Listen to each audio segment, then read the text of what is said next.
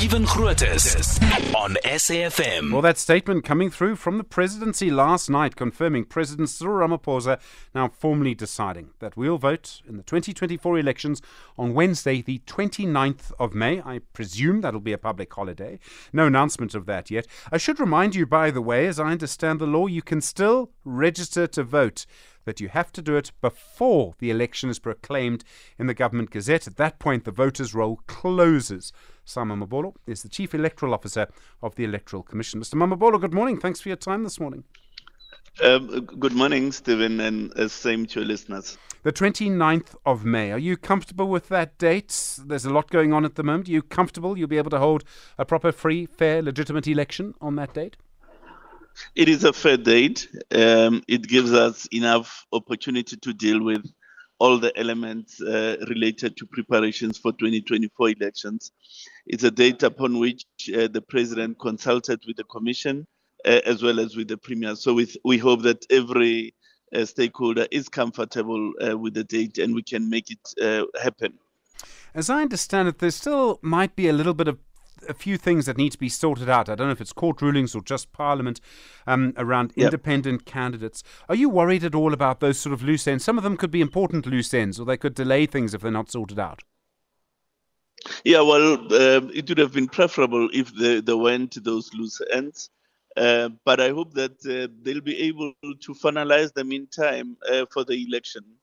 The court case, the Rivoria Cycle court case related to the signatures for parties with no representation in any legislative assembly. We hope that it will be disposed quite expeditiously so as to create certainty for all role players.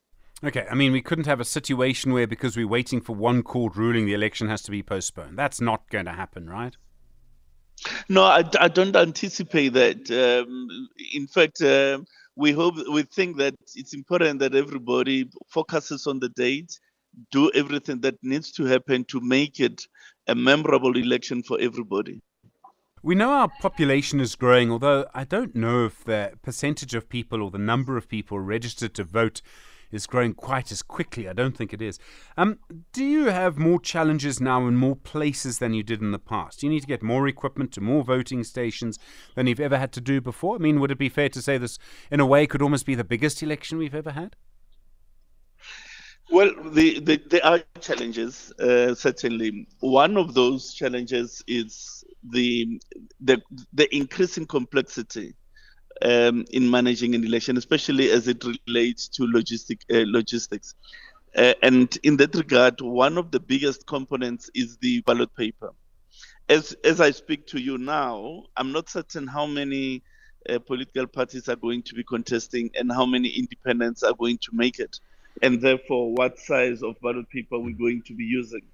It may well be that we are in the region of a 2-column ballot. It may well be that we are in the region of a dual-page ballot.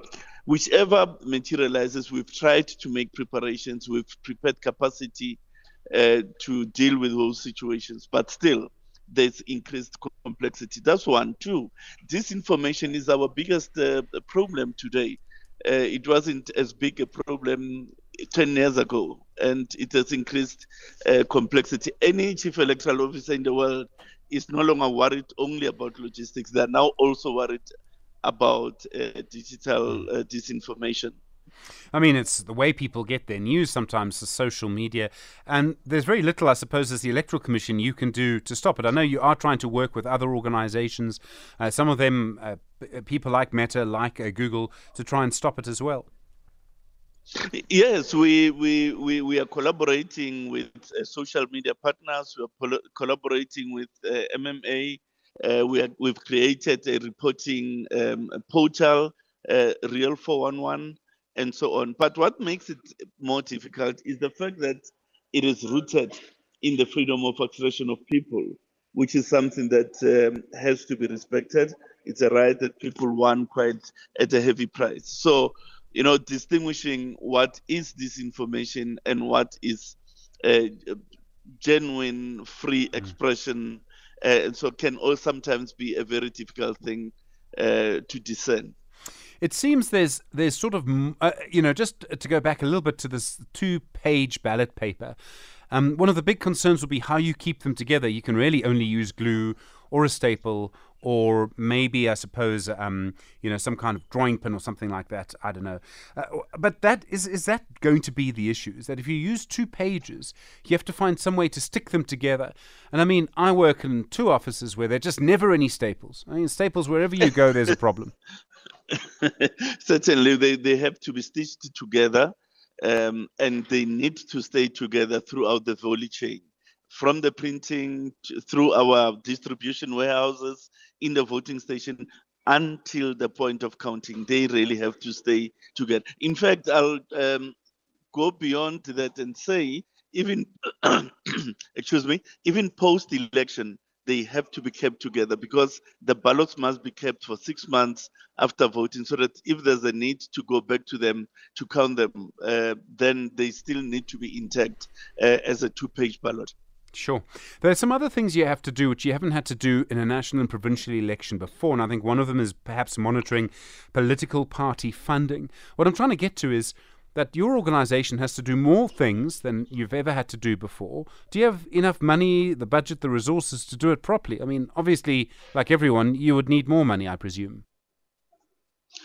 Like everybody else, doing things cost money.